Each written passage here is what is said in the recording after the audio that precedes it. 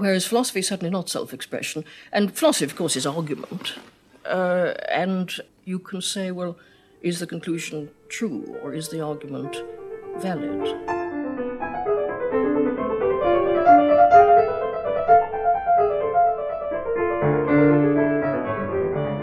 Welcome to 5 Questions, the podcast where we don't ask if the conclusion's true or the argument valid, but what they say about you. I'm your host, Kieran Setia.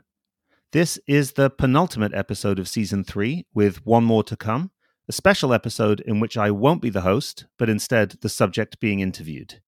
In each episode except for that one, I ask a philosopher 5 questions about themselves. There are 2 ground rules. One is that follow-up questions are allowed. The other is that the question I'm about to ask doesn't count as one of the 5. So could you introduce yourself, tell us a bit about who you are and what kind of philosophical work you do? Hi, I'm Liam, and I'm a philosopher at the London School of Economics.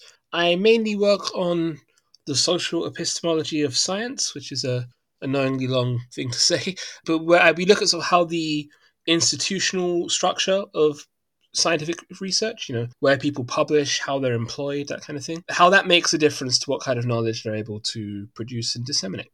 Well, it's great to have you on the podcast. I have questions about your work, but I'm going to hold off on them and let them come up organically later, and instead just begin with my official starter question inspired by Iris Murdoch, who begins the podcast telling us that philosophy is not self-expression, but who also wrote, "To do philosophy is to explore one's temperament, and yet at the same time to attempt to discover the truth." So would you say your temperament influences your philosophical work, and if so, how?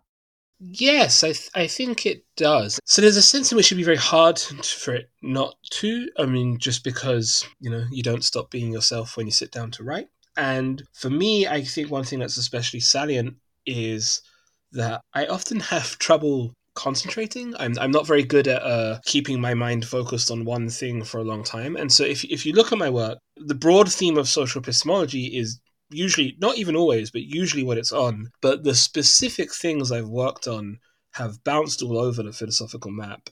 And so it kind of is reflective of a fact about me and my attention span, basically. I can only really work by having lots of things going on at once, which are quite different from each other. So when I get bored of one, I can jump over to the other.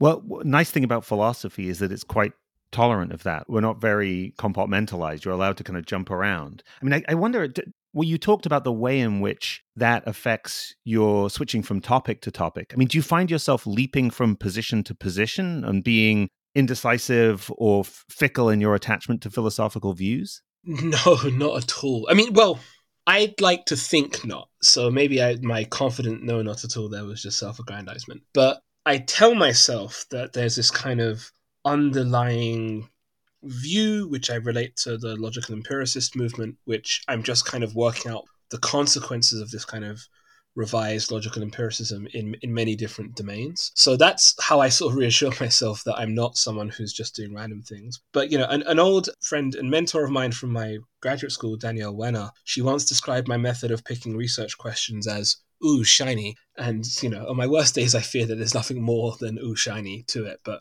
I like to think that really there's a consistent underlying perspective being expressed across them all.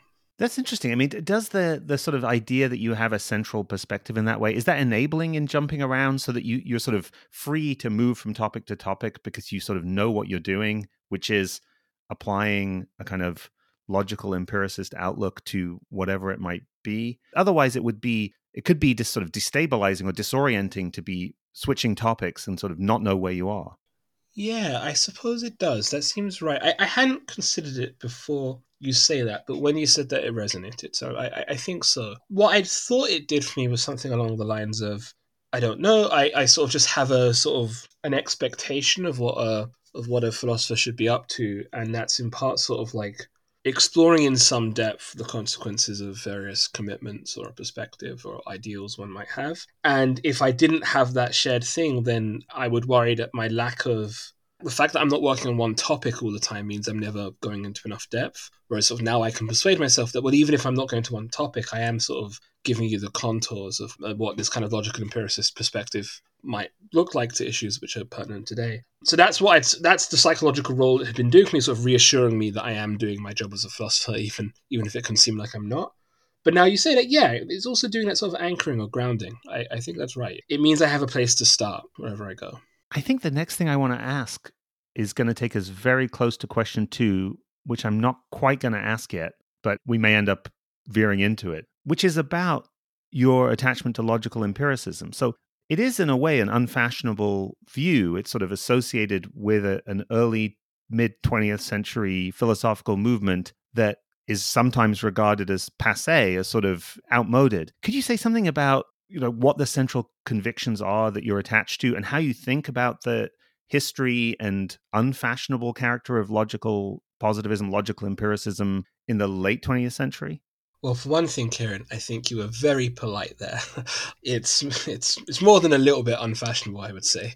And yeah, I mean, I think the history, so answering the last bit first, I think the history of how it achieved this status is fascinating and not entirely to the credit of either philosophy or the broader American academy, in that I think a large part of what makes logical empiricism attractive to me, and I believe to the original participants, is it gives you a way of understanding the role of inquiry and broader social life in the world that inquiry is meant to serve. It gives you a natural way of understanding them together and seeing how the one can help the other. And as a result of pressures under the McCarthyite system, when sort of those logical positivists had to flee Central Europe and go to, in the main, the United States, they were subject to a lot of pressure from the McCarthyite system. And they weren't really able to transmit the total package of their views. So what you ended up with was logical empiricism seeming like, a series of disconnected intellectual puzzles about, how exactly to model explanation in the sciences or something. And there's just much less reason to care about those disconnected intellectual projects. It made sense as a unified, coherent perspective, but it didn't really make sense as a one-off thing. So I think in America, it's sort of, the reasons for it being attractive was killed by the FBI, more or less. And the books, if people want to read about that, there's a book called Time in the Ditch, and there's another book called To the Icy Slopes of Logic, and they both tell this story. They're very interesting. I recommend them. And in the UK, I'm a bit less confident in this, but there was, of course, some logical empiricist presence in the UK. And there, my sense of the history is, and this is partly from work that's been done on some of there's these 4 women, Philippa Foot, Murdoch, Anscombe, and Mary Midgley, who sort of came to prominence during World War II as ethicists in the UK. And then once the men came back from the war, they sort of struggled to keep up the recognition and maintain their place. And my sense is that logical empiricism often played the role in the UK for sort of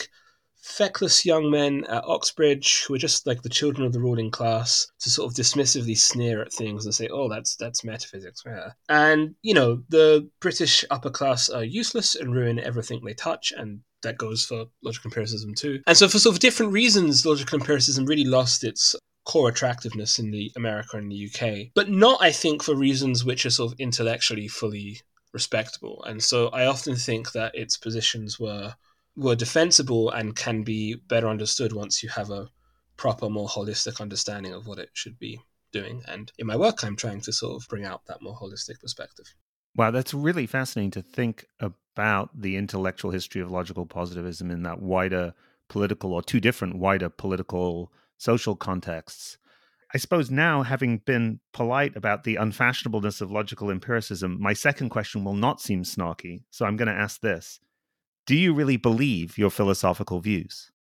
Yeah, so one of the papers I've wrote in the Social Epistemology of Science is about co-authorship. And what we're interested in that paper, it's itself co-authored with Haixin Dang and Ramko Haixin. And what we're interested in that paper is what kind of pattern of agreement and disagreement is required to sort of legitimately author a paper together. And we come to the conclusion it's sort of on the central propositions. For each of the central propositions the paper is trying to put forward, a majority have to believe it. Which means, of course, that I could be in the minority on some of the claims and thus permissibly publish a paper where I'm an author because I did some work, I gathered the data or whatnot, but I don't actually believe the claims being made in light of that data. I just still deserve some credit for the work I did do in putting together whatever was necessary to publish a paper. So by my own lights, if I believe what I've said, then I don't have to believe what I've said.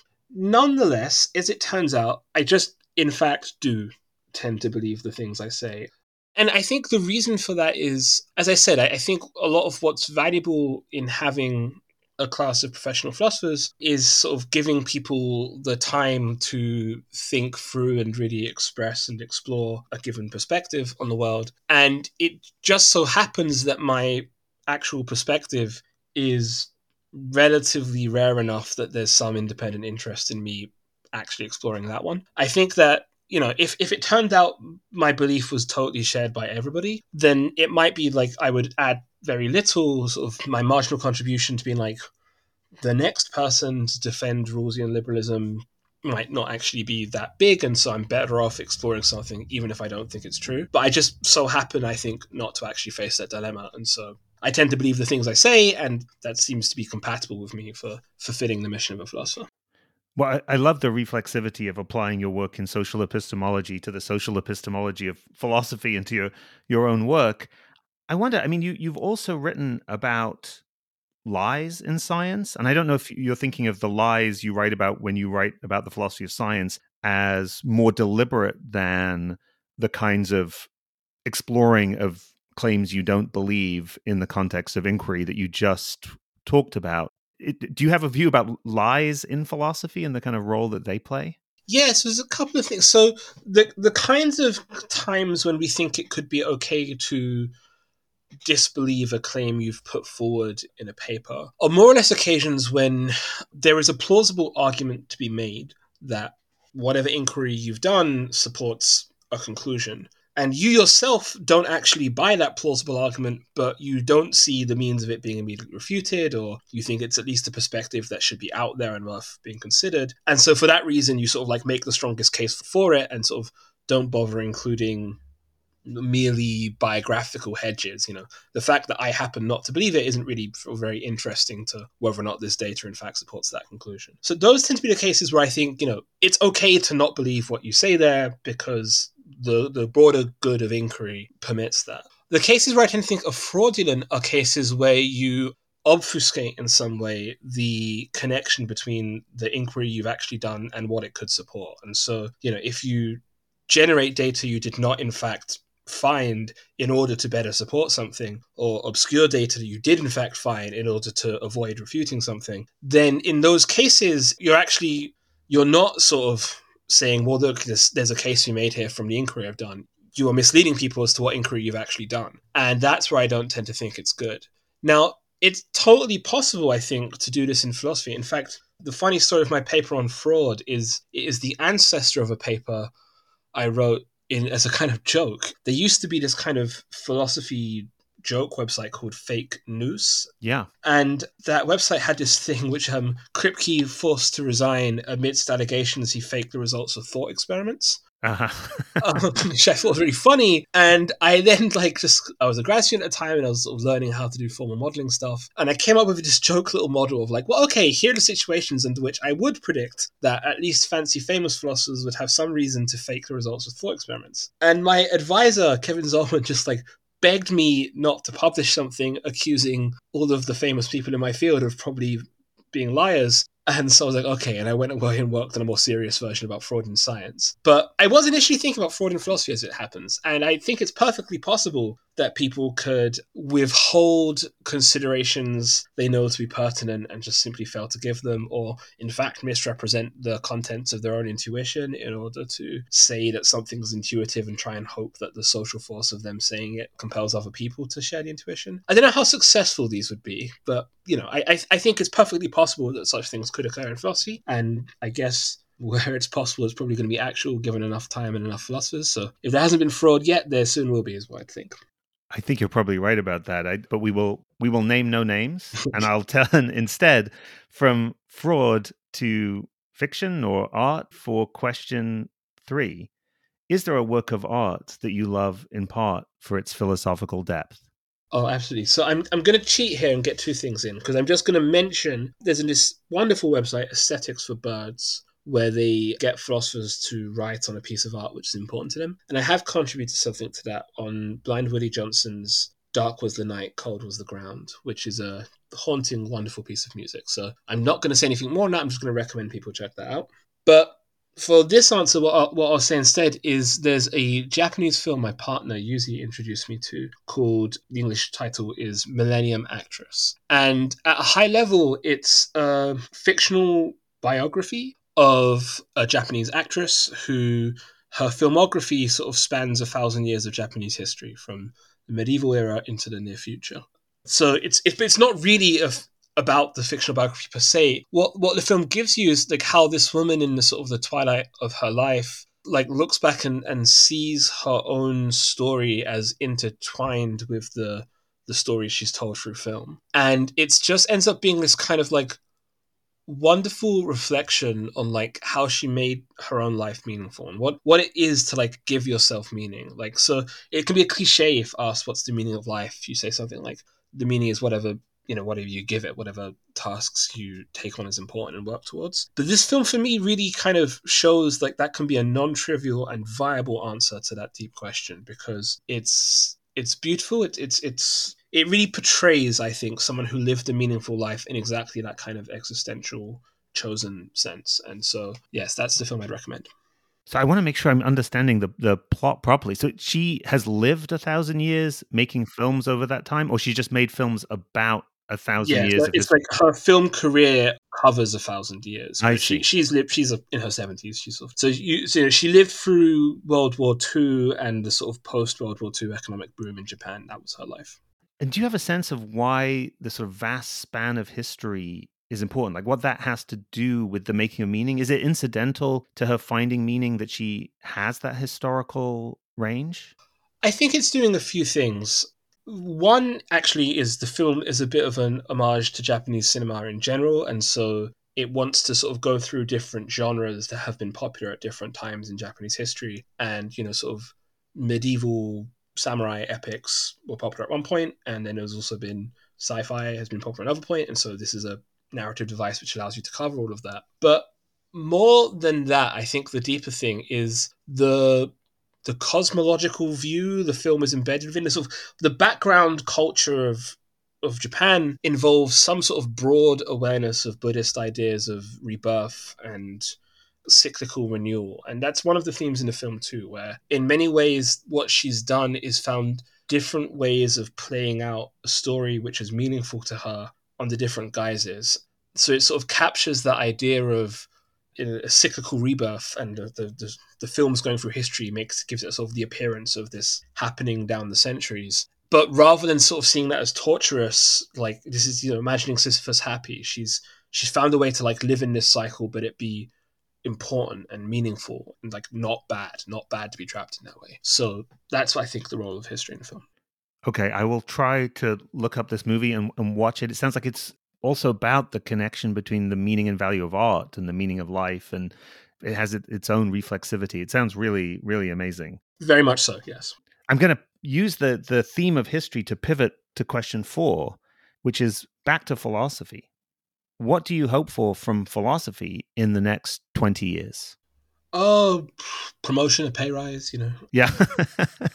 So I have one of the things I did which caused a bit of a stir, tiny relative to anything I do, is I maintain a blog, and I wrote this piece called The End of Analytic Philosophy, wherein I argued that something like the analytic philosophy is institutionally dominant in the Anglosphere where I work and where I'm familiar with things. But despite its institutional dominance, it's sort of, as a research program, it's degenerating in a sense from Lakatosh. It's sort of failing to generate and resolve puzzles which should be of interest given sort of core commitments of many people therein. And so people have taken me to think something like, I think analytic philosophy is going to die and be replaced by something else. But I actually don't think that, because I think it's so institutionally dominant that we're all just going to shuffle along and keep spinning our wheels and never actually achieve anything. And I don't see that changing in the next 20 years. So what I kind of really imagine is institutionally in the academy, we'll keep doing what we're doing. And future historians of philosophy are going to remember this era for somebody who we don't now know to be paying attention to, but is doing something outside of the academy, or at least outside of professional philosophy, which people will view to be the next interesting thing. So I kind of think, what the next 20 years will be us wasting our lives. But, it's pleasant work, indoor job, no heavy lifting. So wasting our lives in a nice way. And then someone else will do something which we can't predict. I see. So what you hope for is someone outside of academic professional philosophy to be the philosopher of the future. I mean, do you think that will at least play the role of teaching or informing that kind of person, so that it will be someone who knows about philosophy as practiced in academia, or are you imagining a kind of a more radical outsider? No, I'm imagining something like, but what I'm trying to think of is a historical analogies, and the best historical analogies I could think of were the end of scholastic. Well, this is the thing: what's perceived of as the end of scholastic philosophy in sort of the birth of the early modern era, and then also the thought currents which led to the birth of Neo-Confucianism in China. And I think in both these cases, what you had was a kind of a school of thought arising or being renewed in respective cases, where actually people sort of positioned themselves as kind of in some way sort of renewing the tradition, like either through the Renaissance, like really getting back to the classics and the true spirit of philosophy against dead scholasticism, or in the Chinese case, really actually better appreciating what the greats had taught us in the past and how it can be integrated in the worldview. But all of these people were actually deeply conversant with the traditions they were ostensibly rejecting. So the Neo-Confucians